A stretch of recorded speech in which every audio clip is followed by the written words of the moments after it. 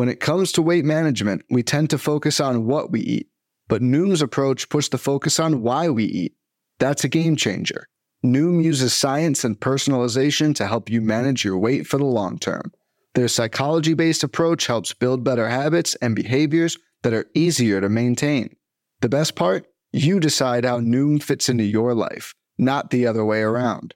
Sign up for your trial today at Noom.com. That's Noom.com to sign up today.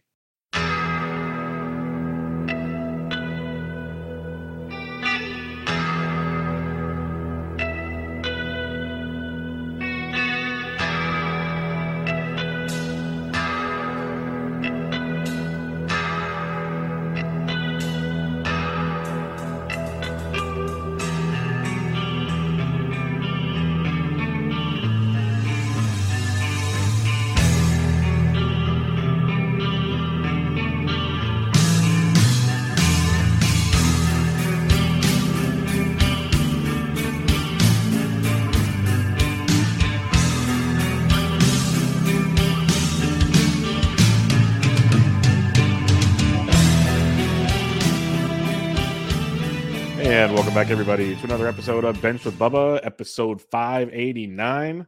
Going to recap the Week 7 FAAB, talk some strategy / process in the FAAB world, and much, much more as we'll go down a few tangents, I guarantee you, on this show.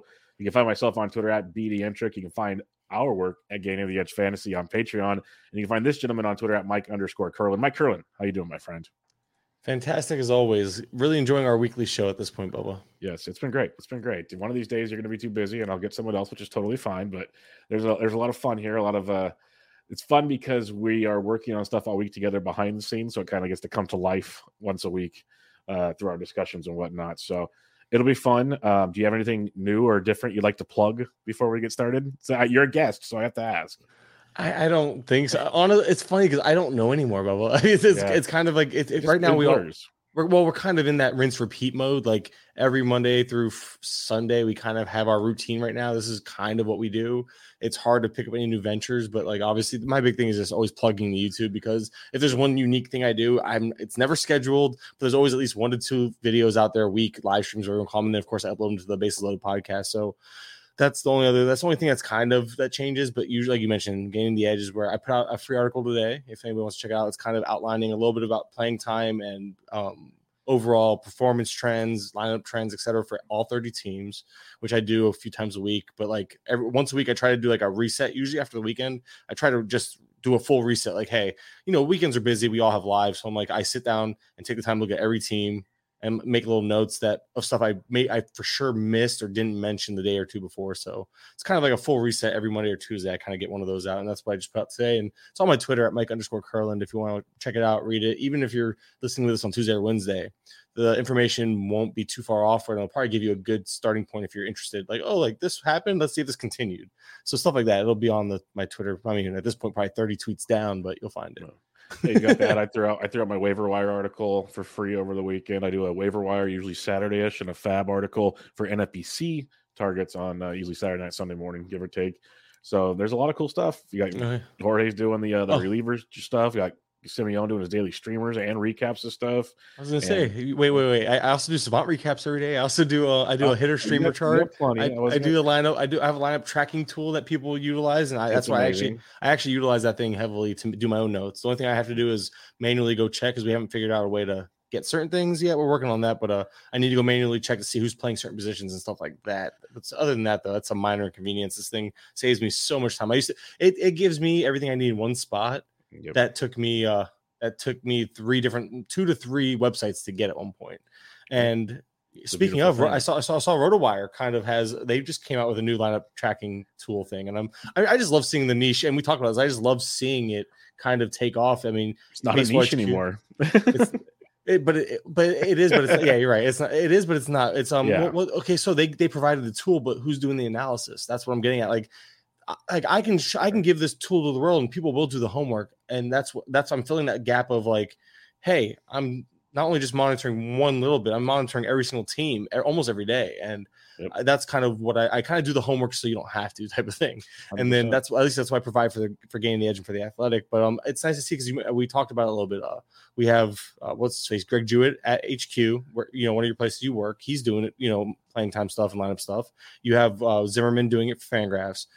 But that's kind of it. It's still very much a niche, which I welcome people all the time. Get into it because it's still a niche that has room to grow. And if you could do it better than me, I first off, it'll make me better because I'll challenge myself to be better. Rob DiPietro, he's another one. He got into that stuff really heavily for his Patreon, and he does it well. So it's like that's what made me start doing the savant recaps. I realized, he does savant recaps. So well, let me do those too. Like no problem admitting that he did something I liked that he incorporated. So I made a point to start incorporating in ours just because I'm like, this makes too much sense not to. And it's made me a better player in the process. So, Rob, hat tip to you, buddy. Hey, if you're listening, I don't know if you listen to pods these days. I know I text you a little bit, and I don't really listen, but just so you know, you inspired me to better my product. So I appreciate you pushing me just because you did something I really thought was a valuable thing to include for my own. Yeah, definitely. That's the fun of what we got going on, especially that's the reason we started Game of the Edge Fantasy. I know people probably like, can you guys get to the analysis? We'll get there. But when the four of us got together, it's like we want to do what we want to do, how we want to do it. And that allows us to be organic and keep changing as we go and do different things. And it's fun. Simeone's got his starting pitching chart. You got your lineup chart. Jorge's got a reliever chart coming out pretty soon. It's almost done out. Like it sounds like we're working on a DFS chart for me. Plus, there's like many other ideas we have. It's a cool thing we're building over there. And as low as $5 a month. And we're gonna keep trying to put out some free content for you guys to check it out and see if you like it or not. Tip your toe in the water and see if you like it. All right, enough of that. We've talked long enough on this, but let's get it. It just kind of leads into what we wanted to talk about before we get into the NFC FAAB recaps of the week. It's more of like a process thing because we're an open book, and that's what even one of our Discord members said. He's like, what I love about the guys that work here is we basically do what we say. Like we're an open book on our analysis, on who we like, why we like them, if we're going to bid on them, so on and so forth. And so that's called part of our process. And that's why I wanted to bring it up because Kurland's tweeted it out many times, like why he picked X, Y, or Z. I even tweeted it out on Sunday night, and I said, hey, it looks like I'm a big Michael Massey and Nick Pratto fan this week in FAAB. Like, there's a reason I did that, not just because I think Michael Massey and Nick Pratto are good players. There's a process behind that. So I want to give you the floor first, Kurland, because it'll all kind of come together here. A big name this week, and it's a guy we both like a lot. We both love Josh Naylor. That's one thing we've had in unison all draft season. That's been one of our dudes. And I tweeted out, I think it was my Saturday after he had the Monster Friday game, the combo meal, had another big game Saturday. I'm like, this is the week they'll go down in history as the week Josh Naylor busted out. Then he goes deep again on Sunday. But a lot of the reactions I got to that was, but you wouldn't start him because there was 2 left-handed pitchers starting this week and so on and so forth. Well, I did start him in one league because I was between him and Josh Bell. Those are my only options. And so Josh Naylor was clearly the option there. But in other leagues, when I was changing my rosters on Monday, he was on the bench. He was on the bench. So why was it the right move? That's part of the process that we'll start with here. Why was it the right move to bench him this week? So we have to shout out Ben Tidd. I believe it's Tidd, right? Last name? Yeah, Ben Tidd. Yeah. Ben. So he's Ben Tidd, yes. He was the one who tweeted. I saw him tweet it out and talk about it. And then I was like, dude, I'm not gonna lie to you. I started Naylor by sheer luck because, as you mentioned, and in my main event, I started Naylor. I wouldn't have started him if Garrett Cooper was healthy. Garrett Cooper, of course, he's never healthy, so I guess it wasn't by sheer luck. But I had my only other first base option was Garrett Cooper, who would have had 3 games in Cincinnati. Easily would have made that swap. Yep. I easily would have made that swap that weekend, 100%, especially considering Naylor's history against lefties, going back to especially last year. And then this year he hadn't been off. He's been off to a cold start, minus I think one little run, which we had him starting for. And we knew this week alone, that last week had 5 lefties. I believe 5 out of 6 matchups were lefties. This week's like the complete flip. I think he's facing 6 or 7 righties this week. Yep. It's wild, but perfect timing to roll that hot streak over, hopefully. But Naylor's one of those guys where you looked at the schedule. You probably had better options on your bench. Like I said, Garrett Cooper, most people in a vacuum were like, that's not a better option. But Garrett Cooper is a rock solid, especially deeper league guy. Rock solid. He's kind of set and forget, plug him in, boring type. But it was Cincinnati. It was just the matchups were so much better, and it was just a safer play with a path to easily far out producing Naylor this weekend. So it's one of those things where you take a look at the schedules, you take a look at matchups, you take a look at splits. You know, a guy has certain split issues. and he's facing pitchers and he's coming off a cold streak. Yeah, and we talked about Naylor a couple weeks ago where we're like, there's some underlying numbers you're really going to like here. Naylor has a lot of positive regression coming, but when? And the fact that it started hitting so quickly against lefties of all things, it just seemed weird. Maybe a week of actually playing against lefties and seeing them, maybe he just started picking up on lefties a little easier by the end of the week. There's a whole bunch that goes into baseball that we can't see in the numbers. However, there was a lot of reasons to believe that a breakout was coming. It was just the timing of it. So I think the process of what led you to sitting him in the first place wasn't wrong. It's just the results weren't there. And so just because I won this one, part of the process that led me to dropping Christopher Morel 2 weeks early was, you can call that terrible process, but at the time, first off, it helped me personally because anyone who knows me or even listened to anything I mentioned in draft season, I was off Christopher Morel in the first place. So why did I add him? Because he was a good spec. He was crushing it in the minors, and he was $5. I got him for 5 versus 4. It was a great bid, but I dropped him 2 weeks ago. But why? I dropped him for Louis Varland. So it was bad. It was good process at the time. I dropped him for a guy I really believed in, who's been performing for me in a very pitcher needy landscape. But even if I didn't drop him for Louis Varland, I told you, I'm going to be very upfront, I would have dropped him the night before he got called up because of those quotes, because of the quotes from David Ross talking about how, his role is going to be this, and we don't know when he's going to come up, blah, blah, blah. And next, he comes up the next day, unexpected. It wasn't like it was even, he was performing well enough to do it, but Morel was never guaranteed to come up that soon. Yep. So I probably would have dropped him the night before for a far lesser option because I don't like stashing multiple players. I'd like to stash 1, 2 is pushing it, and 2 for longer than a week or two. That scares me because then that starts pushing me into a corner of like making tougher cuts. And like, I like having that flexibility on my bench. And this is NFBC specific. Obviously, leagues that have NA spots and all that, you kind of get away with it. But shallow benches, I find more value having guys I can utilize that stop me from taking zeros. That's why that's part of what led me to drop Morel in the first place. And honestly, would have probably led me to drop him the day before he got called up. So, but again, the day I dropped him, I had one person I was willing to drop him for, and that was Louis Varland. It was literally the only person I bid with the intent of dropping Morel. So it worked out. So it wasn't a totally bad process, but it sucks because I wish right now he hit another homer tonight, but he's also striking out a ton still. The tools are legit. Okay, I'm getting way ahead of ourselves because now we'll talk about Christopher Morel later more in depth. That's fine. In terms of expectations, but it was one of those things where I trusted my process and it kind of worked out. But obviously, if it wasn't Louis Varland, it would have been a big fail for sure in the process. But I did trust my process there. Just we'll see. It's still to be determined on both sides. It could still really suck if Morel. A lot can change for the good and the bad on both sides of the spectrum. Yeah. Like even Louis Varland, he still had the strikeout stuff and he still had the great fastball and everything, but still gave up a few runs in his last start. That's not fair. He had 6 stellar innings. Louis Varlander was a thing for 6 innings. Louis Varlander was a thing for 6 innings, Bubba. And then the 7th inning, he came out, solo shot, no big deal. Got an out. Walked someone, and then Pagan came in and let the walked batter score, thus hurting his ERA. But the whip was good, still got the win. A solid outing, especially from a guy that's your 5th, 6th, 7th starting pitcher in some leagues, depending on where you're at. But all things considered, again, neither here nor there. You're right. It's still early, but my personal process of how I like to treat my bench in NFBC formats is what led me to cutting him, and I felt really good about that cut.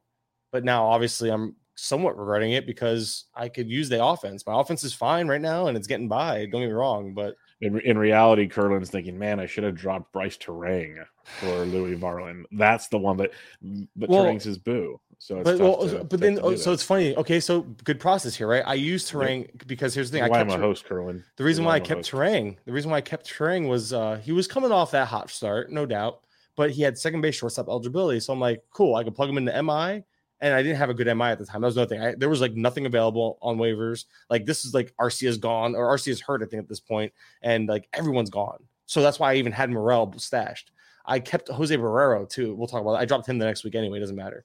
But I was like, I don't like taking zeros. So I kept him. But the thing about Terang was I was able to I started him for for a period where he got 2 stolen bases. I sat him when he was cold, sat him for another period, and then started him right there this last weekend when he hit a home run on the final game of the period. Dropped him. I don't know how I've managed it with him. I've played matchups, been really strict on my matchups with him. And because he's a strict platoon guy, so anytime there's 2 lefties, I wasn't starting them. And if there was like 1 lefty, it's like, oh, okay. But if there's 3 righties, I'm definitely starting them. So that's what it was with Terang. I kind of picked my spots with him perfectly. I just dropped him finally after 6 weeks, so 25% of the season's over, and I dropped my boy. But listen, man, he gave me that home run. It was a mutual respect parting of ways. Yep.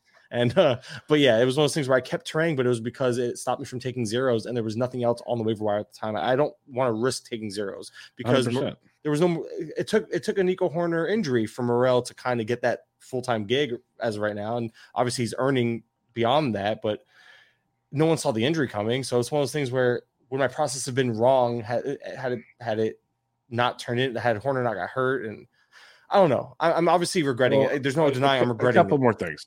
Just to kind of bring the process thing around is he's talking about, we're just using this example, obviously, this could portray into many things, and we'll discuss it when we talk players on why we added X, Y, or Z and what I'm also getting it off my chest. Bubba. Yeah, this is a great therapeutic session for you. It's fine. But part of the process, and this is why you can't just change your whole season for the shiny new toy. You need to have your structure. Kurland has saved money pretty much every week while everyone's just breaking the bank for players. That's how he got on Louis Varland. He was on that guy from day one while everyone was spending money on the Logan Allens, the Tanner Bybees, like all that stuff. I also had Chris Bubich. Yeah. Don't forget Chris. That hurt. But again, that hurt. You didn't have to pay a lot for him. No. But the reason he wasn't on Morel, and this is something he's kind of stuck to, and a lot of guys have, but you can't just change it all of a sudden and go, oh, this guy's different, is the strikeout rate he was mentioning. Like he had over 30% K rate in AAA. We know for a fact that usually does not translate well into the bigs, and so far he's striking out a ton, as Kurland said already. So he's playing great. There's no denying that. He's a beast. And I joke because I think I have him in like one redraft league, but in like all my draft and hold formats, I have Christopher Morel because I was drafting him all the time. So I'm loving it right now. I'm waiting for the other shoe to drop. There's going to be a cold spell that will come. It's going to be ugly, but I'm living this up while I can and see where it goes. But the point of my comments here is you can't just change things all of a sudden because you're in panic mode or you got the shiny new toy. Keep chugging along and doing what you're doing to trust your process. It might be right, might be wrong. You can adjust as you go, but don't just like completely throw it out the window type thing just because something new changed. So I learned from this mistake. I realized, okay, I was ahead of the game, but I screwed the pooch. Like what's good? What's good? What is it? What's good about being ahead of the game if you can't take advantage of that, right? If you can't make the most of that. So I went out of my way this week and I stashed Julian. Edward Julian. I made a point to stash him for $2 unopposed in my main event. And I know we talk about our players later, but the reason why is because I learned from my mistakes. And what I felt like was like, all right, I'm in a position where I could take a chance to see what happens. And the reason why, here, I'll give my thought process behind why I added him. I don't think the call-up's imminent, but you have Gallo playing dinged up. I know he played tonight, but he left, injured. Kepler, they're saying it's a minimum stay, but it's a hamstring. It's Kepler. We'll see. The team hasn't been hitting great. I know a couple of games it's been kind of coming around, but they haven't really. They were lacking offense up until.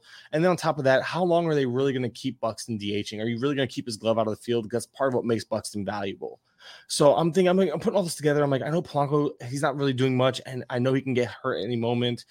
Julian's been decent in the minors. I'm like, all right, well, and this was like, okay, I'm going to take a shot for a week or two and just see what happens. And maybe I'll drop him. And maybe I didn't quite learn my lesson, but the goal is to try to be a little more patient and take these chances when I'm in a position to. And I feel like right now I am in a position to. And that's where it's like I kind of learned my lesson in terms of how Morel or what I do with Morel. I'm kind of trying to get ahead of the next guy I think who can come back up and be a difference maker. Just this time not drop them so quickly and maybe make a point to hold them for the extra week or two and see what happens, because we're getting to that point in the season where who knows who's coming. McLean just came up, and that was, we were expecting it, but it finally happened. So am I going to go? But you can't stash McLean because in FBC because in FBC you couldn't, yeah. But I can stash Julian because he was added everywhere and dropped in a lot of spots. So one of those things where I'm like, all right, well, let me take a stab here and see if it works out. Because my thought process is, my big thing is Buxton. He wasn't supposed to be DHing this long into the year. He still is. So when is that going to stop? When is Buxton going to kind of get back into the field where he kind of belongs, because he's a hell of a defender? So that's where I'm like, once that DH spot opens up with more regularity, I would expect them to get a guy who they feel could help their offense, because their offense hasn't been great. And I think Julian kind of fits that build of being that DH/second baseman to help out Polanco stay healthy / in the lineup. So I don't know, maybe I'm wish casting a little bit. I see that there's a small little path, and I'm trying to get ahead of the curve on it. That's all. No, I made a spec this past week. We'll see how it goes, but the fact I could do it for like $3 or $4, I went and added Gavin Stone again, just because I think there's more to it. Since everybody picked him up and then dropped him, now he's free. Do we really think Noah Syndergaard's going to stick around? Do we think somebody got I'll take my chance on Gavin Stone if I can stash him for a couple of weeks and see what comes of it. I'm in. DL Hall is another great name, and especially after seeing Rodriguez. DL Hall was on this waterfall, and we'll talk about later. He was actually on one of my waterfalls. I didn't make a point to get him, but it's because I think he could be a special talent. The strike, we all know the stuff is legitimate. It's the walks that are concerned. He's talking about Grayson Rodriguez, by the way, folks. I'm talking about Hall. Got destroyed on Monday night. I was talking about Hall. But yeah, but you said because Rodriguez is pitching. Because Rodriguez is struggling. Yes, Rodriguez has been on and off, and of course they have Kyle Gibson. They have other guys they have other ways to get Hall into the rotation. It's one of those things where Hall, the upside is there, and he's the type of guy that, because he's a decent prospect, he would have demanded triple digits probably, or at least a solid percentage bid of remaining FAAB once he did get the call. But because he came up and pitched that 1 inning or 2 innings in relief, he's been sitting on waiver wires in the NFBC format. So people went out of their way to, this was probably one of the final weeks you can get him for cheap, because now people realize the names that were, I think Rob had him for a week or two now. DiPietro. I'm not sure if Phil did. I know Modica had him and got more of them. I know Zach got in on them. And these are all guys that have platforms, and also everyone's taking notice of what these other names are doing. And when those names start getting in on these guys, you kind of have to hurry up and get on board, or you're paying a premium. So yeah, it's one of those things where, but Hall, another guy in a great situation to kind of make an impact sooner than later, and is worthy of a stash spot. But I think my real big thing was from Morel, the thing I learned the most was maybe be a little more patient. If you have a gut feel and you want to stash a guy, there's a reason why you did that. Stick to your guns and kind of just hold tight for a little longer if you can. Because there was other drops I could have made for sure for Varland, but then I just know me. And it goes back to, remember how you mentioned wanting to be more aggressive overall. I think that's where maybe that was one of those times where I was a little too aggressive. I pulled the trigger a little too quickly, because I'm trying to be that way too. I'm trying to be a little more cutthroat, a little more like Kepler's on a minimum stay, but I dropped him. I wasn't holding. I didn't think he was worth the stash in a 15, even in 15. And I love Kepler, but will I be back in on him? Probably. Depends on how my outfield fares in the meantime, because I had also Jesus Sanchez. I was really buying into at least the hot streak I felt like was coming. He's out for longer than that, so he was an easy cut. But my point is even guys on minimum stays that I thought were fringe. I dropped Oswaldo Cabrera 2 weeks ago, or at this point 2 weeks ago. He was a guy that I dropped, and he got added for like $30 or $40 this last week in my league. And yeah, but the thing is he's so inconsistent with his playing time, and then like the production was up and down. And it's like, yeah, he hit a couple home runs, but then he's batting like under 200, so is it really worth that swap? And then there's a lot of like, but in a 15-teamer, there's value there, because he's playing for the Yankees and he's going to play, but I didn't try. I don't know. So it's one of those things where it's like, I made that tough. I thought it was a tougher cut, and now my outfield, suddenly the depth is lacking. So it's like, I'm over here rooting for Jake Bauers in 2023. Something I never thought I'd say. Yeah, it's pretty wild. But that like could be a whole nother show in itself, is when know when to hold and when to fold them, the cut and keep type thing. Because is there a perfect formula? No. So I guess we should get back to the whole Josh Naylor thing. I guess long story long was that I feel like the process was correct in how you came about that, and I think people are going to make those types of cuts more times. The people are going to make those types of those types of decisions pretty often, more often than you might realize. It's highlighted when it's that big of an output, and so many people made the same decision. But you have to remind yourself, there's a reason why so many people made that decision. It was probably a very common and smart one to make 9 times out of 10. This was just the 10%. Well, it also leads to like when people say he shouldn't have been started, you shouldn't have started him, blah blah blah. And like I get it. In theory, you're right, because everyone's saying you need to maximize at bats and then pitching, you need to maximize innings. But in this world, maybe at bats is one thing because the offensive landscape is nuts. But pitching, do we need to maximize innings? Do we really? Do we want to maximize innings in pitching? Because I'm telling you, like I say it in our Discord all the time, guys are trying to stream pitchers every day. I'm like, sometimes it's best not to stream, guys. It's just best not to stream. We don't need to force the envelope here. Like when I did the 2-step list for the FAAB article this past week, it was disgusting, especially if you weren't like an ace. None of the other options were that appealing to me this week. Like Michael Walker was potentially the best free agent 2-step of the week. That's pretty much all you need to know. So sometimes maximizing innings isn't that great. I've been starting middle of like Yainer Canoes and stuff a lot this year, because even in 12s, because I'd rather do that than some of the matchups with the starting pitcher who I believe has better matchups ahead, but that week just it ain't happening. We're not going there. So I think it's still a game where you want to maximize, obviously, because you want roto production. I'm not crazy in that regards. But at the same time, I think it's a game nowadays that the landscape of the actual game of baseball has changed so much that the landscape of fantasy baseball needs to adjust a bit and realize more is not always better in this scenario. So, especially pitching side of things. And so that's another one that's kind of process-wise something to, I guess, keep an eye on and see how that plays out. Yeah. A lot of fun. This conversation, I needed that. I needed that therapy session to justify my actions, even though they were wrong, but somewhat right. But still, overall, I'm not happy with them. So we'll see where it goes. But yeah, I'm doing all right. So I'm not too mad. All right. Well, then we're going to the FAAB early tonight. There's a lot of names I want to discuss lately. We've been only getting to a few. And it's because we have other great player breakdowns and stuff. But I want to talk FAAB guys because there's a lot of players in 12-team OCs that were added at like over 90 leagues. Like that's like a fifth of the leagues, give or take. So they might be available in your leagues, or there might be reasons like this goes back to why I wanted to mention them for a process of why they were picked up on people's teams. Let's start with the one that was not a process. It was pretty simple, and that is Yuri Perez. Yuri Perez was picked up in all 508 leagues. He went as high as 665. Wow. As low as 52. Lucky you. I think my keep him on his was like 44. I wanted him. I couldn't afford. I knew I wouldn't be able to afford him. But when you look at Yuri Perez, it was a fun outing. 4 2/3. Got you 8 Ks on the night. Gave up a couple runs because he realized you can't groove a fastball in Major League Baseball. That just won't help. 2 solo shots is what he gave up. 7 Ks. I mean, he was very, very good, but long ways to go for the kid. We'd like to get 5 innings. Be nice. But he had a 35+% strikeout rate in AAA or AA. He never made it to AAA. He's 20 years old. He's a beast. What were your thoughts on him? Because I liked him. I had nothing wrong to say about him. I've just already gotten like Tanner Bybee and other guys, so there was no way I was getting Yuri Perez. Yeah, it was part of the whole, like, I need to save my money for other needs. I attacked other needs this week. We'll talk. I don't want to give away that part of the conversation, but yeah, it was more so I didn't need him. And but I understood it. He fit the same build as all insert prospect pitcher that came up, that week.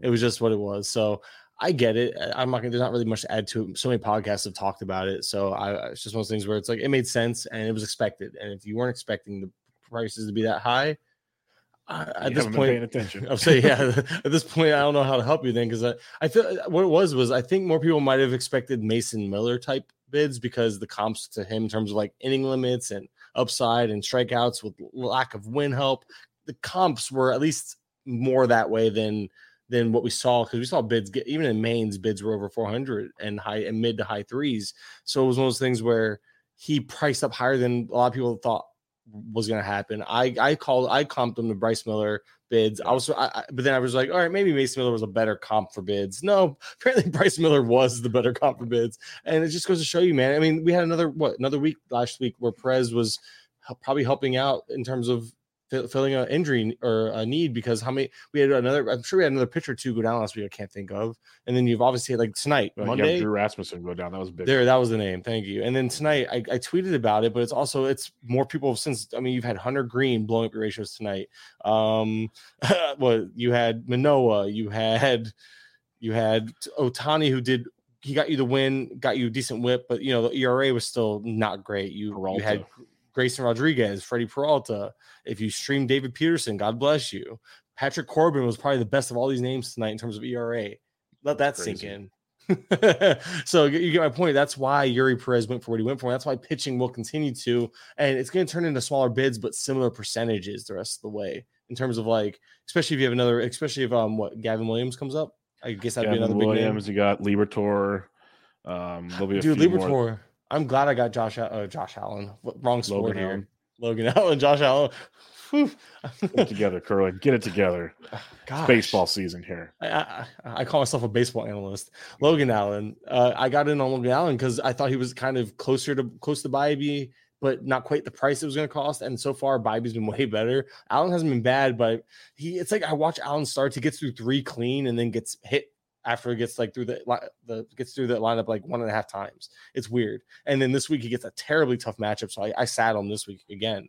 But it's one of those things where I got in on Allen. That's kind of the one spend up rookie I got, and I was trying, like you mentioned, I was trying to be smart with my money, trying to build my strength because pitching has been my strength this season. So I was trying to build on that and kind of secure it. And I still feel like I did a good job in terms of doing that because now I'm attacking other needs, as I mentioned, and I'm like 6th in my league in FAAB, which was not, it's not a lot, like 470 left for the year, which is pacing terribly. But it goes back to get back to this whole conversation, just that pitching right now, a huge need. Players are getting blown up left and right, and people are just trying to put that's the Band-Aid. It's just a Band-Aid. That's what it is. And the next guy on this list is a Band-Aid who always has a Band-Aid. Well, the next pitcher, we'll get to him in a second. That's what I'm saying, the next guy. Oh, you're going to do a hitter. Okay, because I'm like, the next guy on this list. We have a hitter first, then we'll get to the Band-Aid, which is a fun conversation in itself. But we'll start with Casey Schmidt. My Giants picked up in 392 leagues. Surprisingly, not picked up in all leagues. I'm kind of confused by that one. Added for as high as 310, as low as $1. So people were all over the board on Casey Schmidt. I think it's an interesting one because I had like keep him honest bids. If I had more money, I would have upped them once they announced that David Villar was going to AAA. That's a discussion I had last week on other shows because I was on with Eric Samolsky on his pod. They asked me about Schmidt and some other people did, and I said the glove's amazing. They want him for his defense. He played really good at third base in spring training. He plays great at shortstop. Crawford will be back soon. The question is, what do they do? And VR could go down. He needs some more time. Like, he's not right now. Well, Sunday when they activated Crawford, VR went down. It was Schmidt's first game of going over on the season, but he hit safely in all 5 games prior to that. A couple moon shots, and he's got more power than people want to say. Like it was kind of sketchy throughout the minors, but he actually does. Like he showed it in spring. He's got a very good hit tool, and if you can hit a ball 111, 112 miles an hour with a max EV, you have power. It's there. It's just, can you tap into it? But he's going to play every day now. That was my biggest concern with him. That made him enticing. Do I still think he's a world beater? No. Do I think he's Christopher Morel? No. But do I think he's pretty darn good? Yes. So I get the accusation. I wouldn't have spent $333 on him. I was in more like the $20 to $30 range, but that's me being stingy now. But I like the move. But again, it's the Giants, and we'll see where that goes. There's no I in team, but there is one in Indeed, and that's the hiring platform that you need to build yours. When you're hiring, you need Indeed. Instead of spending hours on multiple job sites searching for candidates with the right skills, Indeed's a powerful hiring platform that can help you do it all. One of the things I love about Indeed is that it makes hiring all in one place so easy because Indeed does the hard work for you. They show you the candidates whose resumes on Indeed fit your description immediately after you post so you can hire faster. Join more than 3 million businesses worldwide that use Indeed to hire great talent fast. Start hiring now with a $75 sponsored job credit to upgrade your job post at Indeed.com/Blue Wire Sports. Offer good for a limited time. Claim your $75 credit now at Indeed.com/Blue Wire Sports. That's Indeed.com/Blue Wire Sports, and support the show by saying that you heard it on this podcast. Indeed.com/Blue Wire Sports. Terms and conditions apply. Need to hire? You need Indeed. Fads come and go, and nowhere more than in the world of weight loss. That's why Noom has created weight management programs that are made to last. Noom uses science and personalization so you can manage your weight for the long term. Their psychology-based approach helps you build better habits and behaviors that are easier to maintain. And they help you understand the science behind your eating choices and why you have those cravings. Noom's personalized courses are easy to follow and will help grow your confidence with tools you can put into practice on day one. The best part? You decide how Noom fits into your life, not the other way around. And based on a sample of 4,272 Noomers, 98% say Noom helps change their habits and behaviors for good. So stop chasing health trends and join the millions who have lost weight with Noom. Sign up for your trial today at Noom.com. That's Noom.com to sign up for your trial today.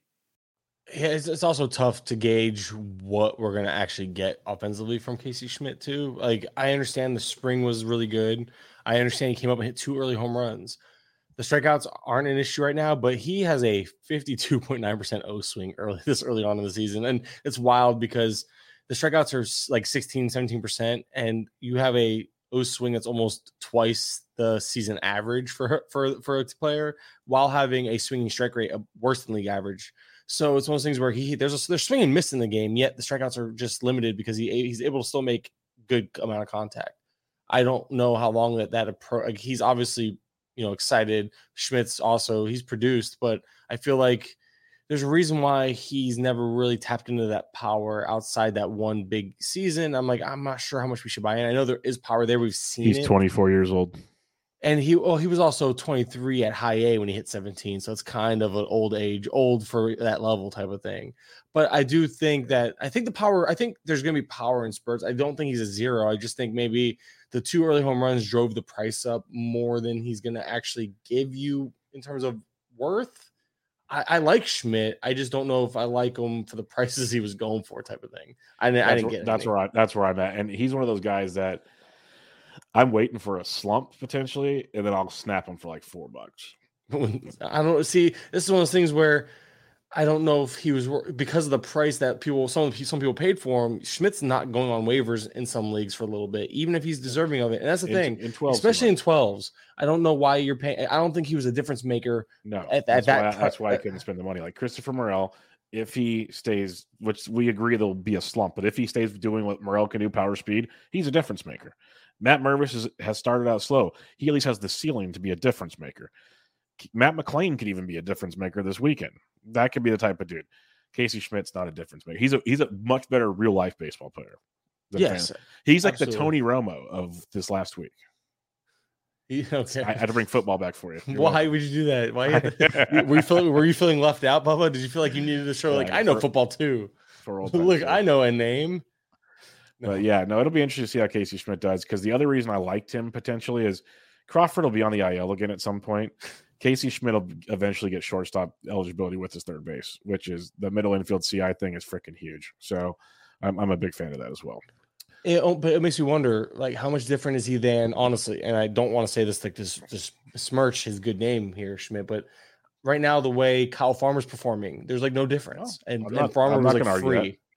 Yeah, I'm not going to argue that. That's where I get like, that's where it's like Schmidt was exciting because he hit a couple home runs. But if you know what to expect from Schmidt, you know that a good week from him is a couple home runs. I feel like that was kind of like the peak. Maybe he can get a 3 home run week. There's probably a little more peak there. Don't get me wrong, but I just don't think we should be expecting that type of production on a consistent basis from Schmidt. And that's what you were paying for once you get to a certain price point.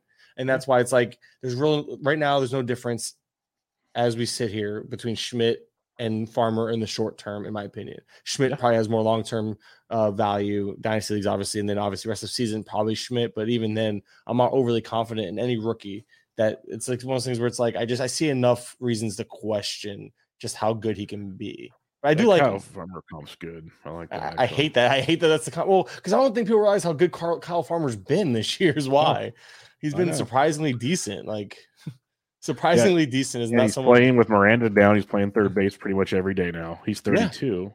But he's got 2 homers. He's hitting 286. It's funny, his rest of season projection only has him playing 50 games. They had Schmidt playing 81. The Bat X has 5 homers and a steal and a 259 average. For Casey Schmidt, the Bat X in his 81 games has 8 homers, 2 steals. So 3 more homers, 1 more steal, and a 259 average in 30 more games.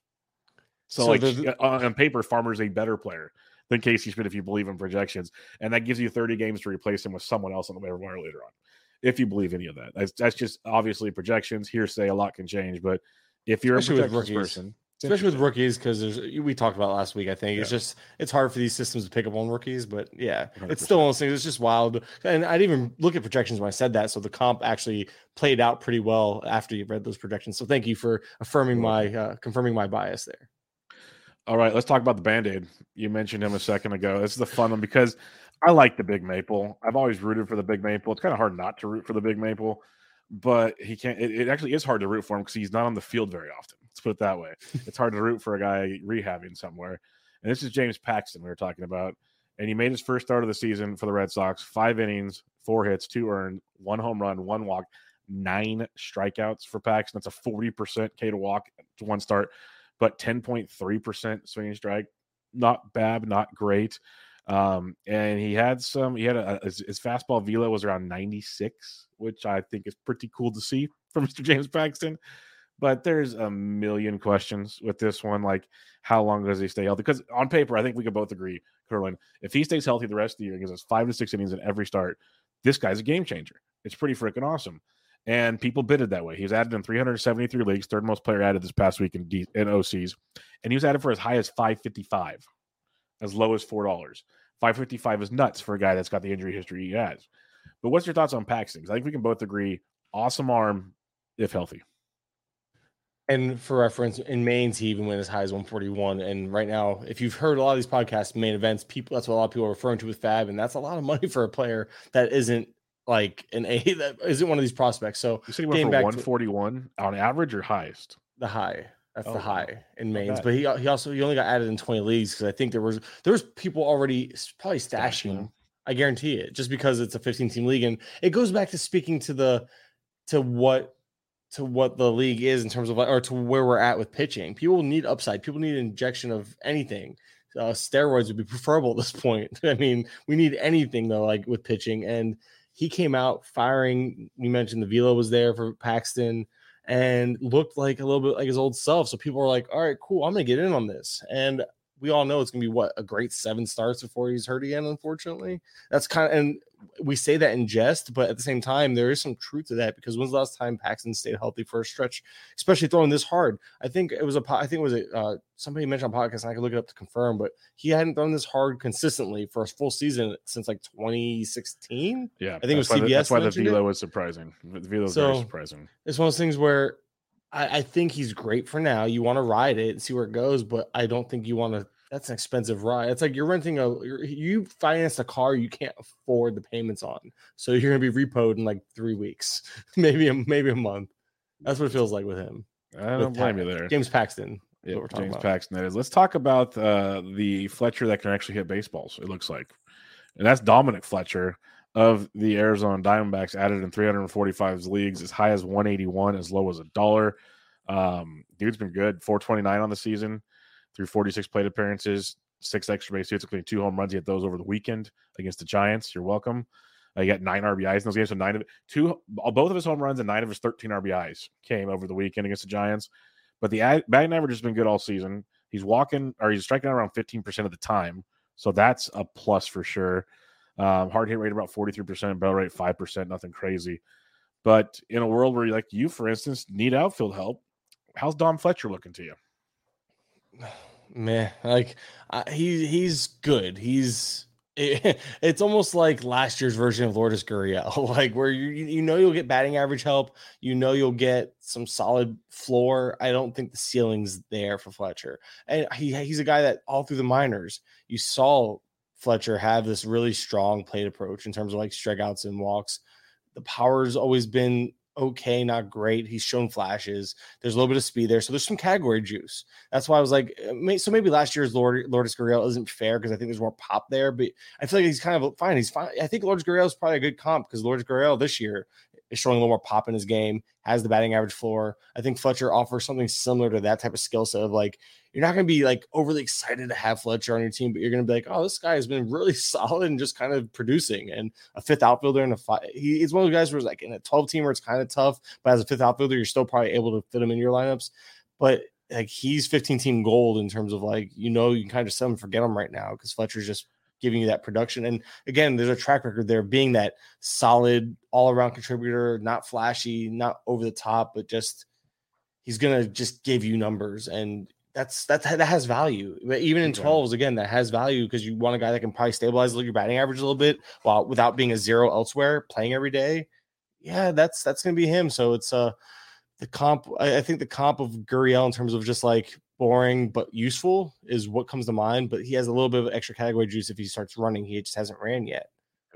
I'm with you on that. I think Fletcher's a sneaky play, and I kind of would look to get him if you guys could still get him this upcoming week. I think there's a lot to like there with him, especially if the matchups look good, which you can use with the lineup tool and whatnot. Scheduled deal over at Game of the Edge Fantasy. Just gonna throw it out there. All right, Christopher Morel. Here he is, added in 329 leagues because he's already stashed in a lot of leagues before this weekend. But this is what's fun. He went for his highest $300, and not crazy. Like, it's still expensive, but not crazy. Some leagues got him as low as $2. $2. Like, I just love OC so much. Like, how? Why? What happened? It's the Wild West, man. But we've talked about Morel a lot already on this show. Did you have anything else you wanted to add on him? Like, we both agree the power is awesome. He's got speed. He's going to strike out a ton, which is going to lead to slumps from time to time. Nico Horner will eventually come back, so there's questions to be had there. If he's hitting, he stays, obviously. But what's your thoughts on Christopher Morel? You nailed it. Very toolsy, very hot, cold type of guy, as long as the swing and miss is there. But Morel's a guy that can be a difference maker in spurts. And I think it's like we saw last year. Morel came up, crushed for like a month or so, and then was useless, but people still had to trot him out because he was playing just enough to keep your hopes up. And people were trotting him up for like a month on top. So it's like you got the good and the bad. And the issue is with a player like him with Morel, or like insert streaky hitter here, Sawinski for a reference, guys that you have to just like you kind of ride the good and bad because it's just going to be this roller coaster. And at the end of the day, that's what Roto is. You get these stats at the end, but if you can catch the good on the way up and kind of jump off, even if it's a little early, at least you'll miss the bad. It's just hard with him. But anyway, Morel, I hope you don't mind. I realize I'm like, you're referencing OCs. I can just reference the main event numbers too. Yeah, that's fine. Go for it. Might as well. But he went for as high as 300 and as low as 103. So there was a lot more consistency there. And he went for 250 something in my league. And that's what I went back to. Well, this kind of played in my favor because at least I dropped Morel. Spent a lot of money. I dropped Morel. He didn't get added for free the week before. So he sat there. No one got those stats. All those, don't get me wrong, someone got the 3-run home run tonight or whatever he has, but nobody got the other 2 home runs and I think a stolen base last week. So at least those stats were on my league's bench or on my league's waiver wire. So no one could get those, which is nice. And then somebody spent 250, which is at this point a third of someone's remaining budget, probably. That helps you long term for sure. That definitely. So at least it wasn't a net zero for me. I got Varland. I won't call him Varlander. That's where I go. So saying Varland. I got my boy Varlander, and I got someone to spend 250. So, and I think right now it's a net positive, but still, I'm just trying to make myself. I think at the end of the day, I'm just trying to make myself feel better for the. But yeah, at least something good came out of it in terms of someone spending big on them in my league. For sure. No, I'm hoping for the best. We'll see how it plays out. Now, this one I'm looking forward to hearing what you have to say because Ben Tidd and I talked about him on Twitter, and it's Luis Ortiz. We'll talk about him quite a bit when we recap my FAAB acquisitions for the week, but I picked up in 270 leagues for as high as 179 for as low as $1. This is a guy that threw 5 innings, 2 earned on 5 runs, a home run, only 1 strikeout, which did concern people, of course, because he had strikeout stuff in the minors, not like crazy, but a 23% K rate. This past year, he's usually been at 24 to 28, give or take, throughout the minors. Walks have been a bit of an issue from time to time. But this is the guy that, going into the season, this is the guy that people thought Pittsburgh was going to come up with Luis Ortiz, not Oviedo. Oviedo pitched well. That's kind of fallen back. Ronzi Contreras looks lost now. So that's a whole thing. So when I saw the winning bids I had, which we'll discuss later, that were usually in the single dollar range, I'm trying to figure out, like, I literally went to every news source. I'm like, did he get sent down and I missed something? Like, it was Mother's Day. I was out. Like, did something happen? So what's your thoughts on Luis Ortiz? I know it wasn't the most amazing start we'd hoped for in a debut, but if we talked about Luis Ortiz in March, he was one of the guys people were drafting in leagues potentially to come join the Pirates, and now he's not even getting really a ton of attention come FAAB time. He's not flashy. That's what it is with Ortiz. I think that's what people. That's my kind of guy. Let's do this. Like, I think that's what's helping suppress the cost. And for reference, main events, only 3 times did he go over $100. And it was for the same person and all, like the same drafter, same person that has 3 leagues, got him for the same price in all 3 leagues. And the runner-up bids were half the cost. Like, and then the next highest after him was 84, and as low as $6 in a main event where pitching is very, very much needed, especially in 15. That's why I was very surprised because I didn't go after Ortiz, but it's because I didn't really need him. And I understand that, team context is terrible, but good home ballpark. There's some pedigree here. He's a prospect people should be excited about. I think the ceiling isn't that of a Yuri Perez and those guys. And that's why, and I think that's what caused the prices to be suppressed. There's just that he lacks that. Like, okay, this isn't a difference-making guy, but what Ortiz can be is a streamer, a guy you're streaming off your bench, a 2-start guy. Maybe you stream him in a good, solid one start matchup. He gets Detroit this week. That's a great reason to start him. but you get my point though. It's one of those things where I'm just trying to validate it some more. I get why I can understand in a sense why people weren't overly aggressive, but the fact that Ortiz wasn't a little more costly was a surprise, just because that's where I was going with that. Like, I understood Yuri was going to get all the money. I even understood Paxton would get more money. I'm not clueless to that. See, I don't know why that was, because I understand Paxton has the name and had the velo. 9 and his velo was up. I understand that, but people should have still understood. Look at the injury risk here. Look at I agree 1,000%. I maybe bid $25 at most on Paxton. I didn't go high on him at all. Maybe I feel like there's a happy medium between the two. Both should have been closer to 100 than the upwards of or even maybe closer to 80 to 100, that range, compared to we saw Paxton fluctuate really high and low, and then you see Luis Ortiz being $1, $6, whatever it is. Yeah. So it's one of those things where I feel like Ortiz was probably in the conversation with Paxton without the cheaper. It was without the cost. It almost goes back to, it's a poor man's Varland. That's my boy.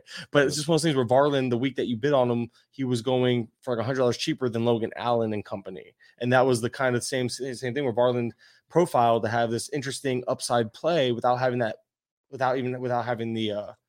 background to do so in terms of the pedigree. Whereas Ortiz did the opposite. He came out, didn't flash what we know is the upside there for Ortiz. We know it's not the highest ceiling there, but the floor, I think there's a floor there that's very valuable in probably just about any league, just a valuable floor that you could probably really use right now in fantasy.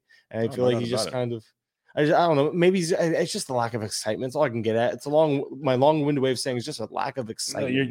You're basically backing up my thoughts. That's why I was like, I'll take my chances here and hope it pans out. If it doesn't, we're cool. It's not costing me anything.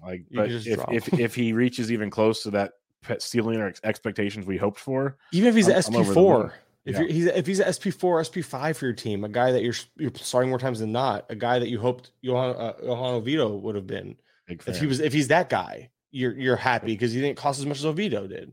100%. Sorry. 100%. Oviedo? Which one is it? Oviedo. I should know better. Yeah, you should. You are from Cuba. I'm not from there. My family. My family. And you're in Florida. You're in Florida. And I am in Florida. I can say it. Doesn't mean I know it. All right. I barely remember your name half the time. Yeah, that's fair. Here's a guy that you should know the name of, and that's Dylan Floro. Picked up in 258 leagues, as high as 135, as low as $1 in 12s. He was added because AJ Puck hit the IL with left nerve irritation, which is terrifying. Whenever I hear nerve any irritation, it's like Kurland gets on my nerve, but that doesn't send me to the IL. There's a difference. Floro picked up the save on Sunday, the first day Puck was out. Officially, he was out since Wednesday. But Floro's kind of got a mixed bag. ERA whip or ERA xFIP aren't bad. He's got a couple saves, got a handful of holds. K to walks close to 20. What's your thoughts here? I know there's another name you like in that bullpen. Yeah, he's okay. He's the Luis Ortiz of relief pitching. He's just kind of you're okay with him. He's gonna get you saves. I wasn't sure it was gonna be him, but then we got confirmation right away that it is. So wow, I can't remember. I always Brazaban, I think is the Brazaban. Brazaban's the name, and he's the name that came to mind. So I'm like, all right, because he came out of nowhere and he's been crushing it in the bullpen for the most part. And I'm like, all right, at least there's some upside there. Maybe it'll be him, and it's not. Or I think there's a chance he gets a couple saves. If Floro was not available, etc. But I think it's Floro's job to lose. We saw Floro take the job and run with it last year. What scares me about Puck is that it sounds very similar to what Springs kind of randomly had, and the next Springs wasn't back anymore. Yep. TJ. Yeah. I'm not saying that's happening here. It feels, and maybe the progression is going that direction right now. It's not good. PTSD is taking over on this one. Yeah, it's recency bias. There's a bunch of names I want to do. So can we quick hit these as quick as you can? How's that sound? Real quick thoughts on these players. Real quick, Morel's playing time might just be safe even more because Cody Bellinger left with a leg injury. Okay. Like I said before the show when we talked, I said with Morel, outfield, infield, play anywhere you want. So, yep, there you go. He can play on the waiver wire. Screw that guy. So quick thoughts here. Wandy Peralta in 236 leagues, as high as 121. He got 2 saves over the weekend for the Yankees. That whole thing's been a mess between Michael King, Clay Holmes. We thought other guys would get chances. You thought what, Ian something or other? Ian Hamilton was named. Boone mentioned him by name and didn't give him an opportunity. And tonight, Ian Hamilton came in and didn't get he came in in a 5-run game. So he's definitely out. What's your thoughts on this Peralta deal, though? He's kind of in that conversation with Gregory Soto, kind of like a guy who can factor in, won't get every opportunity, I don't think. But I don't know. They used King tonight. I don't know if King got the save. King came, but King is slowly getting utilized in a multi-inning role again. So I think King is slowly, part of what was alluring about King was that they talked about King being the guy, King getting most save ops, but now we've seen 2 straight outings where King has been utilized in multiple innings. King pitched tonight 1.1 innings, and last outing he came out for another inning and got hit up. It's the lowest Seager roll from last year. It's the same thing. But the thing is that King was supposed to be transitioning to a single inning role, so I think Holmes having all these scoreless outings in a row, but Holmes also had a multi-inning outing last outing. So maybe Peralta maybe I'm not giving it enough credit here. I am watching this usage very closely because I have Holmes in a bunch of places, but I do think it's going to be a matchup thing. Because I've seen Holmes and King get utilized heavily against the middle of lineups too. So, but Peralta's a lefty. I don't know. Maybe there's more. Again, maybe there's more to it. The more, especially after seeing tonight, maybe there's more to it than I initially gave it credit for, but I'm still not sold that Peralta's the guy. I think he just kind of took advantage of the situation this weekend. When Peralta got 4 saves last year, remember there was a stretch when there was injured pitchers that Peralta got a little run as well. So we'll see. We'll see where it goes. You mentioned Gregory Soto. I wanted to bring up because I made these moves. I'll talk about them when we talk about our moves. Never mind. I'll save them. What's your take on Jake Berger, who got activated on Sunday, got picked up in 144 leagues, decided $86. Moncada's back. I know we were both on Berger when Moncada was out. We were both fans of that. You talked about him a lot. I wrote him up for like 3 weeks in a row because no one was picking him up. Then he goes and gets hurt, comes back, homers in his first game. They're saying like him and Sheets are going to split DH roles, which means Sheets would have the strong side of the platoon there. I think they have to let Berger hit personally. But what's your thoughts on that one? Yeah, it's all going to be about playing time. Berger is a home run play. He's going to bat 5th through 7th in that lineup any given night, and he does hit lefties better than righties. So if there is a platoon, he is screwed. We saw that platoon happen before too, so we'll see if that holds. But I thought maybe DH was going to be for him, but I know Grandal's dealing with hamstring issues, and he's always dinged up, and Grandal's hitting well this year. So I think Grandal's going to eat into some of that DH. You have guys like it's not as clear-cut, although there is a path for playing time. I don't think it's as clear-cut as we probably think it could be or should be. So although at the end of the day, I'm fine with it. I think you take the shot for the power upside and hope that the playing time sticks. Plus, Moncada isn't known for his health these days anyway. So just might as well. I mean, again, he came up, started right away, hit a home run. I think they're going to make a point to get his bat in the lineup. And then when he cools down, maybe then you get a little bit more concerned. But yeah, that's where I'm at. I think it's just a power play for sure. If you need power, you go out and get them. I'm with you on that. Alex Kirilloff returned from the IL, and he had a big boy weekend. A couple home runs, looked really good. We've always liked how Alex Kirilloff looks when he's healthy. He got picked up in 125 leagues, as high as $228, as low as $2. I love him when he's healthy. I think it's pretty plain and simple what Alex Kirilloff can do. What are your takes on Alex Kirilloff? Pretty same, or just like expect the worst? Or you're just out on him still? What's your thoughts?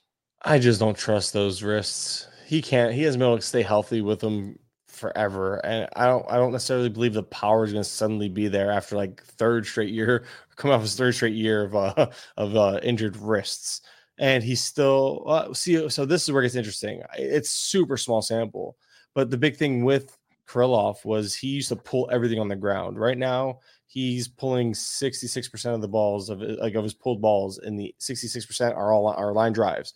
So if he's pulling more in the air, then the power will play finally for him. However, we're talking a very, very small sample, beyond small enough for that to even be a stat that matters. We saw Alec Boehm do the same thing to start off the season, and look where that's gone. You know what I mean? So to sit there and just assume that Kirilloff is going to suddenly hit for power, it's too early to say, but it is encouraging to see 5 home runs between AA or between AAA and Major League.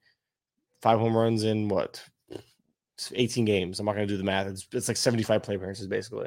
So obviously there's a little pop there, and maybe I need to be more optimistic, but I have every reason not to be. I think he's a solid, safe type of guy, but at the end of the day, understand there's a good chance for platoon and there's a good chance for re-injury. That's fair. Do you have a pen by you that you can write down some names if I give you a list real quick? I want to hear that's fine. That's fine. I want to hear how you rank these guys for the listeners, because there might be options on the wire for them in the future. My Dunder Mifflin Paper Company book. Oh, beautiful. All right, let's do this. These are all potential closers. Either have the job now, could have the job. We'll see. Ugh, so, Wandy Peralta. Okay. Gregory Soto. Okay. Miguel Castro. Okay. I'm not going to put Craig Kimbrell because we pretty much know it's his for now. Who else did I see on this list? Kendall Graveman is on this list still for some reason, even though I think it's because Hendricks is struggling. People want that. I'm not even writing his name down, just so we're honest. Fair. So then those first ones I gave you, between Castro, Soto, and Peralta, and you can throw Dylan Floro in there if you want. How do you rank those four? Okay, so I think I'm going to put Castro at the top. And this is how I actually did it myself this weekend. So Castro at the top, I made a point to get him because there's been a clear shift in that role. He's been not only getting the high leverage situations, but like the ninth inning almost exclusively last few outings. We saw Chafin come in like in the seventh inning game just to get out of like a point, like a 2/3 of an inning type of situation. It wasn't even a full inning. So I was like, that's weird. And I don't think we've seen Castro pitch anything before the eighth almost all year, especially of late. And now he had a save and win last week. I think 2 saves even. Castro's looked great. So I think Castro, I think that's his spot now. Floro, same thing. We saw him kind of get the first shot. Wandy, they have so many options there. Wandy struggles once. He's probably done. You know what I mean? So it's like, but if he's the guy, then then he jumps this list. But right now I'm not assuming he's the guy. And then Soto goes behind him because I don't know. I feel like people weren't paying attention. I didn't see Kimbrel listed on any lists, but Kimbrel cruised through last week. Got three appearances in the ninth. Not one, not two. Kimbrel got 3 appearances in the ninth. Got a win, got a save, and shut down a 4-run lead. And this was after being set up by Dominguez, Sir Anthony. Yeah, Dominguez. Yep. So he was setting him up, and Dominguez, I think, pitched even like the 7th of one of those games. Soto got the save. Soto got the save on the night that Dominguez and Kimbrel were both unavailable. So although I think Soto will get some, and I know rumors been like 60-40, they showed us it was Kimbrel. They showed us it was Kimbrel every opportunity they had, minus the one he wasn't available because he threw like a ton of pitches last week in innings. So I don't know. Nobody talked about him. It blew my mind. Kimbrel got added in 151 leagues, as high as 145, but as low as 2. And he seemed like the most clear-cut dude to grab if he needed saves. It was him and Castro for me, and I had Kimbrel ahead of Castro, but I knew Castro would be cheaper, and I got Castro. And I overpaid by $10 on Castro, and I got him for like $29 on my main, which obviously there goes that conversation. But it was one of those things where this is how I ranked him this week. I had Kimbrel ahead of all of them just because of what we saw. And that's why I didn't even give him to you, because I figured everybody would have him ahead. But then, like you said, I looked at the price halls. I'm like, wait, a lot of people didn't actually. Surprisingly, a lot of people didn't see it, and I think it was just a lack of people talking about it. I don't think people monitor the usage closely, but I feel like people just kind of like sometimes they'll just be like, oh, well, I heard this, and every podcast is kind of echoing the same 60-40 and don't sleep on Soto. And I heard Sleeper on the Bus talk about Soto was their favorite guy. Or not Sleeper, sorry, wrong podcast. It was Rates and Barrels. And I'm like, I was just frustrated because I'm like, no one's talking about Kimbrel. Maybe it was just a way to keep people off the scent. I don't know. It was just, but it's weird. And I get maybe people just have that. It was one of those things where it's like, oh, it's Kimbrel again. Like, oh, it's paralysis by analysis. You know, he looked amazing. He looked outstanding. If you go look, it was he had 2 blow-up outings against don't get me wrong, he started off the season really bad too. Early in the season, yeah. But he had 2 blow-up outings against the Dodgers. I'm sorry, but if there's a team that probably knows him really well outside of the Braves, it's the Dodgers. Good call. Kimbrel's velocity is back up. It's been up for a few outings now too. So it's like everything about Kimbrel looks really legitimate. And don't get me wrong, I know Alvaro's supposed to return soon, so I get that. But he's just now starting a throwing program. So we're looking at least another couple of weeks. And if Kimbrel's locked down, do we think that Alvaro's just going to supplant him? I think that will become more of a split scenario based on matchups. Like, okay, Alvaro's going to get all the tough lefties, and then you're going to have Kimbrel still get in there versus some middle order tough righties. And I think it's going to be Kimbrel's spot, not necessarily to lose, but at least he's going to be involved. I think going forward, one of those things where they're not going to just take him out of a spot he's flourishing in. Whereas Alvarado has flourished in multiple roles for them. Yeah. They can easily plug Alvarado back in as needed. And Kimbrel has shown in the past that when he's not in that closing role, it gets dicey. He's just one of those guys that gets dicey. So, and don't get me wrong, he could go back to being a pumpkin any moment. Kimbrel can. The other guys we mentioned are not even proven dudes for the most part. Kimbrel has been one of the best closers in baseball not that long ago. And he looked the best out of all of them this week. Yeah, he earned the right to be added, and I'm surprised he slipped through the cracks quite a bit. So we'll see how that goes. Let's recap our pickups for the week. What do you got in your one main event league? I like it's all I play. It's my one family. Well, I do our OCQ, and I forgot who I got. You can mention that if you want to. Knock yourself out. I forgot who I got there. It doesn't matter. Okay, so I got my boy Jake Bowers, and obviously tonight he hit. I think I told you right away. Bowers hit a 399-foot shot to center field that would have been a home run in 6 other parks, and was a fly out in this one. But the reason why I went after Jake Bowers, this goes back into process. He led off tonight. He led off the second straight game. Sunday, the leadoff spot, I upped my bid because of that. I was like, not that I thought he was going to stick the lead off. I'm like, they're leading him off. They really have confidence. I figured they're going to keep him in the lineup at the very least. for these righties. 7 righties this week. I know there's supposed to be more next week as well, but I never look more than 7 days ahead because let's be honest, pitching changes so much all the time now. So I try to look 7 days ahead. He had 7. He lined up for 7 right-handed pitchers this week, and it was also the venues at Toronto, who we know they can, especially when they move the fences in for lefties, and then Cincinnati. Come on now, to pitching and that venue all day. And then he also obviously barreling the ball well and better than ever, hitting the ball harder than ever, elevating the ball a ton. He had a 96% Z contact, which is how much contact he's making in the zone right now. Unsustainable, but there's some legitimate growth here. I know Bowers is just a guy, but there was excitement there, and I liked a lot of what I saw when I looked under the hood and decided to give him a shot. And a lot of it was just chasing outfield and playing time. And the leading off thing, the fact that it's stuck is a surprise. But if he can give me if he can spike me 1 or 2 Franchi Cordero-esque weeks, that's kind of the comp I would say he deserves right now. Just give him that Franchi comp in terms of playing time, lefty in New York, and can run hot. That's kind of what I'm hoping for here. And that's why I made a point to get him. Henry Ramos goes back to just matchups. Cincinnati has a Coors series, has a home series, and a lot of righties. And he's also Ramos just plays every day right now. Yeah. It doesn't matter. It was just literally I'm targeting playing time with a really good schedule there. Another ad was Castro. We talked about why it was just we talked about Castro. I'm trying to remember the rest of my ads. You would think I'd write these down by now. I have a whole tweet about him, so I'll find that real quick. The other ones were, and that's Miguel Castro for those that might not remember. Yes, sorry, I said Castro as if everyone knows. Castro. I expect everyone just to know. Future close with the Arizona Diamondbacks. Oh, hopefully. That's the way I'm treating them anyway. Where the heck? Wait, I'm going to find this tweet. I know I'm slacking here. Later. Shut your face. It's true. Mm-hmm. Here it is. Okay, so Nick Anderson was the other one. Iglesias blew. You had very good comments on this one. So Iglesias blew the save last night. The velocity was notable. It wasn't like, it's down half a tick. It was down like 2.5, 3 miles per hour. That's very much concerning. And I went back and watched the outing a little bit. He was not able to hit the zone for his life. Everything was off the zone. So it was one of those things where I'm like, is there injury there? He shouldn't. And the thing about Anderson, the thing about Iglesias is he shouldn't have been fatigued because he didn't pitch since Wednesday. And yesterday was Sunday. That's 4 full days. And he only threw 20 pitches on Wednesday. So we'll see what happens there. And the reason why I bid low and I got lucky because apparently I didn't realize that he was going to be such a hot commodity. He ended up being like in the 20s on some leagues. But I knew how my league. It goes back to knowing your league. Know how your league values or does things. And my league is very weird when it comes to like the 8th inning guys. They're reactive, but they usually aren't proactive for the most part. Sometimes they are. King was an early snag for reference. But I've noticed that guys like Nick Anderson, you can kind of squeeze by for $2-3. So I got him 3-2. That was my best bid of the week. Otherwise, I overbid everywhere else in my league. And I forgot who somebody. I wish I knew his name. Somebody we were talking back and forth about FAAB. He's like, "Hey, don't forget to look at this guy." And he just he said the name Nick Anderson. I went and looked at because yesterday was Mother's Day. I didn't look at box scores, and sure enough, I go and look, and I'm like, "Oh." Like I didn't just look at the box score. I looked at the Savant page and realized the velocity. That's what sold me. I was like, "Oh," because he dropped the name. And I went and looked at what happened. And I was like, "Oh my goodness."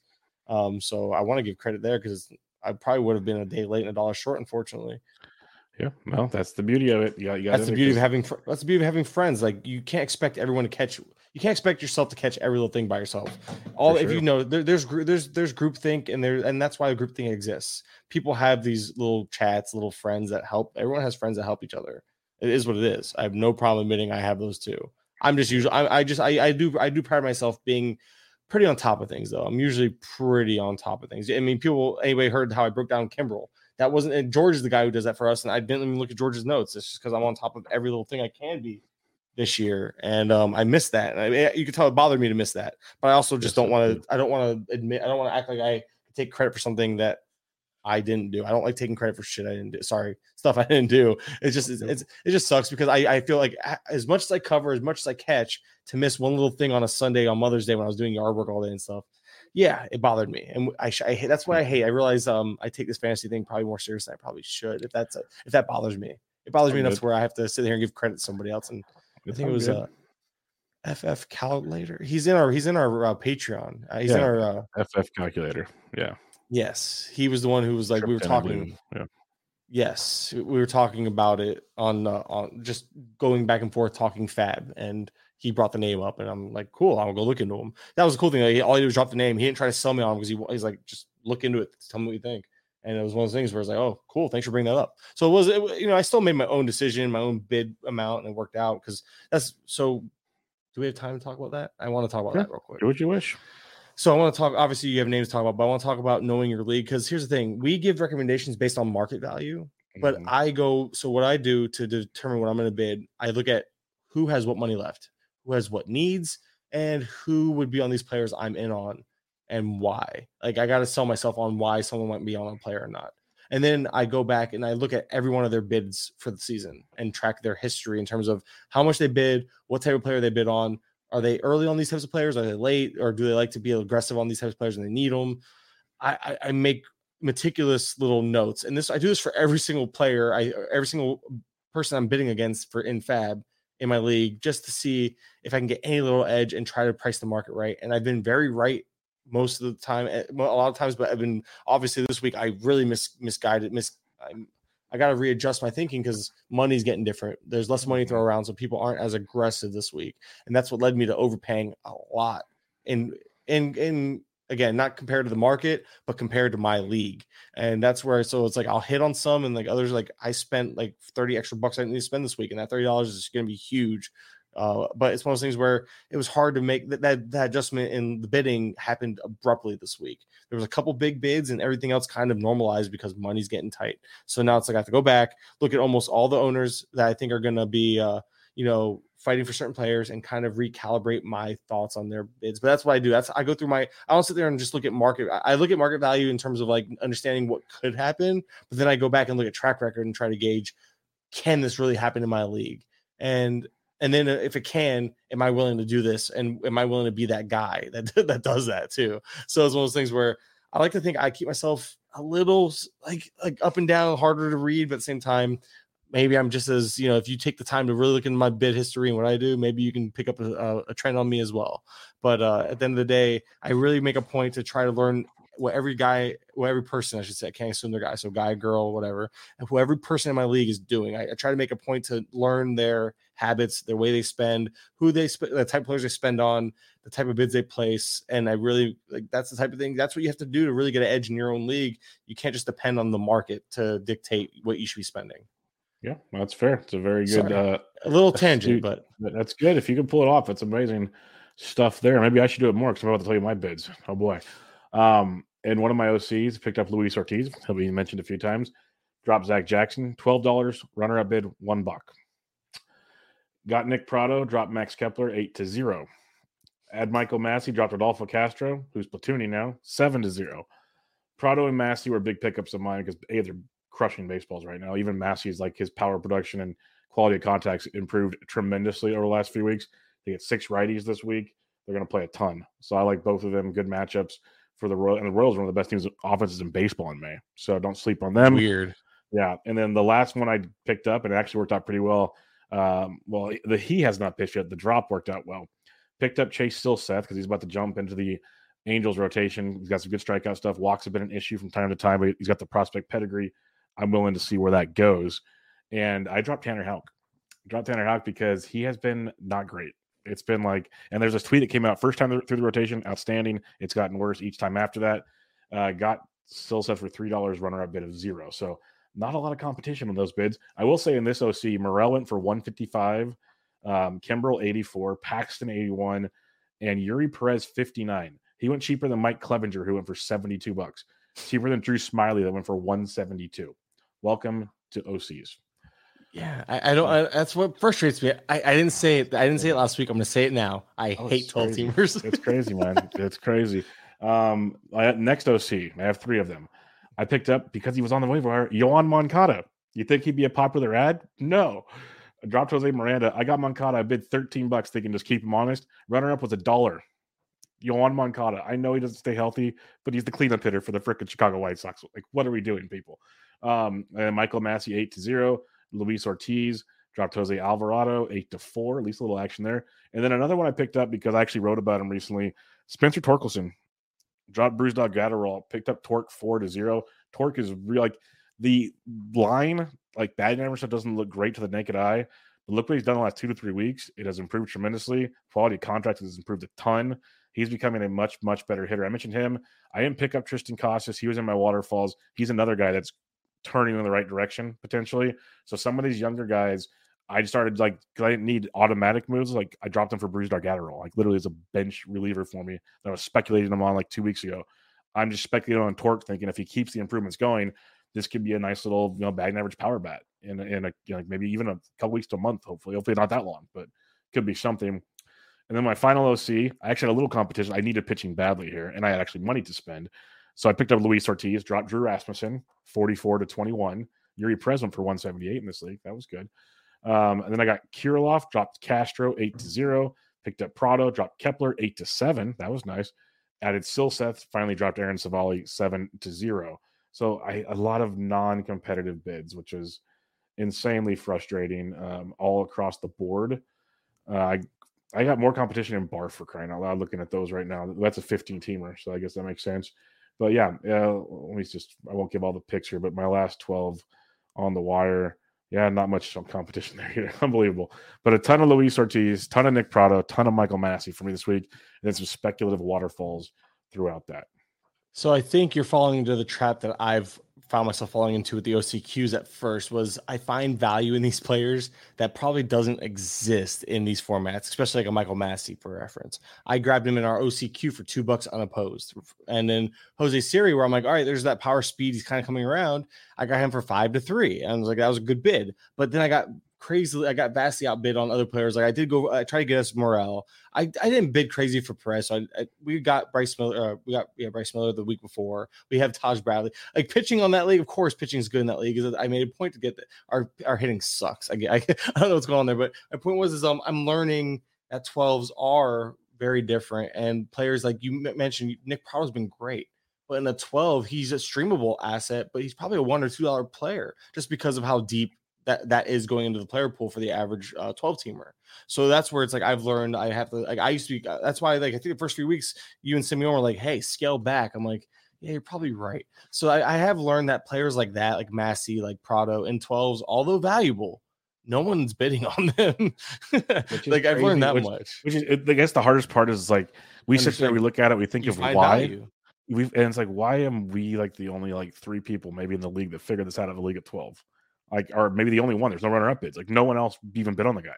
It's probably because not that they don't know it, not that they didn't figure out. It's that they don't see them as being worthy. I feel like streaming hitters, it's probably easier and harder because like now it's hard. You have to make certain cuts in 12s that you don't want to make. You have to bench players that you wouldn't bench typically because of names or whatever. Meanwhile, I think we kind of take over. We're kind of like, well, I don't care what their name is. Are they good? No. Okay, I'm going to sit them for now. I'm going to play this guy like Nick Prado over who insert struggling player here just because I know I'm going to get production. And I feel like that's moves you're making because of the level of analysis you're getting into now. And you're fine. Again, this was something I've struggled with. That's why I always say how much I don't like 12s, because I struggle with the fact that I find value in players that probably don't exist. Like this year with Jake Alou, which he came up and played for a whole 3 or 4 games back in Lyers, and Brett Weisley, who couple stolen bases, a couple home runs, but not great. It was just one of those things, but I found value of them in DCs. And it's one of those things where I was like, oh, I want to get this guy in this draft.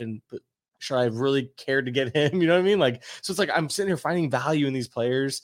And so that type of in-depth analysis and knowledge of the player pool, I try to take it over to a 12, and I'm like, and that's why I was like, that's why you guys had to tell me to stop bidding so heavily. Like, hey, knock this down like 20, knock this down 15. Hey, yeah, I'm closer to here. I'm over here like $30 over your guys' bids at the beginning of the year, just because I didn't know any better. Because I'm over here thinking 15 teamers, because I understand. So that's where I think you're almost going the opposite direction, where you're seeing the value in these players more than probably you need to for these leagues, is what it sounds like, considering how much you're bidding and not even getting runner-ups, or your runner-ups for like $1 or $2, and you're over here at 7 or 8.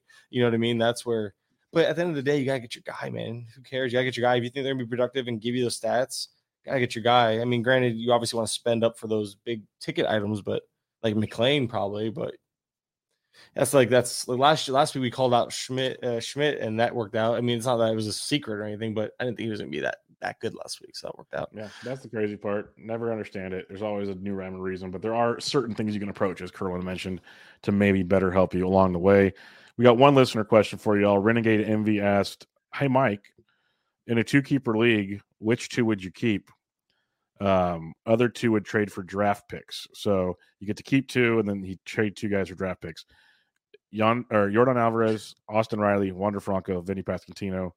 Thanks for the input. I think it's Franco and I want to say Yordan, but Vinny's pretty close for me. Nick wants to get in here, by the way, but Yordan Alvarez and Franco, I'm with you. I think those are the 2 that you keep. Unfortunately, Pasquantino, as good as he is, and Riley, as good as they are, I think those are their cuts there. And if you want to get Nick in here, we can see what he has to say. I don't mind hanging out a little bit.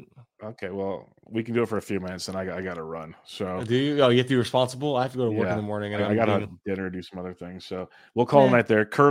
Nick, join us next week. Come jump on next week. We'll dive into more pitching. Nick. Yeah, Kurland tried. I'm sorry, boss. But we're gonna wrap it up there, Kurland. Any other thoughts, my friend? No, man. What does he say? May your BABIP stay low. And I wish I remember the saying. Sorry, Nick. Oh, that's great. I do see. It shows you I listen. It shows you I listen, Nick. We love you too, Nick. We love you too. We love Nick.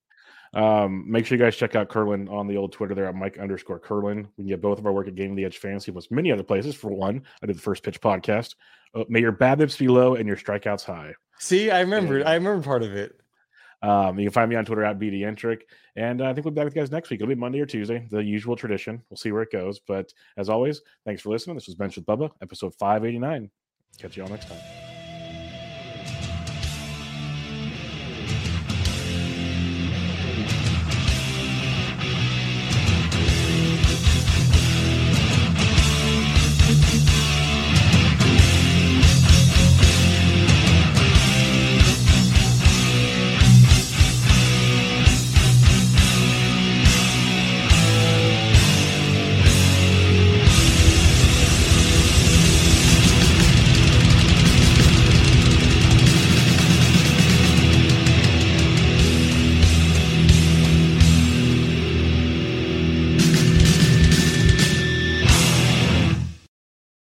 Looking for a fun way to win up to 25 times your money this football season? Test your skills on Prize Picks, the most exciting way to play daily fantasy sports. Just select 2 or more players, pick more or less on their projection for a wide variety of statistics, and place your entry. It's as easy as that. If you have the skills, you can turn $10 into $250 with just a few taps.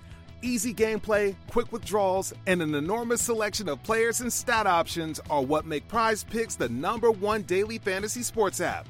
Ready to test your skills? Join the Prize Picks community of more than 7 million football fans who have already signed up. Right now, Prize Picks will match your first deposit up to $100. Just visit prizepicks.com/get100 and use code GET100. That's code GET100 at prizepicks.com/get100 for a first deposit match up to $100. Prize Picks, daily fantasy sports made easy.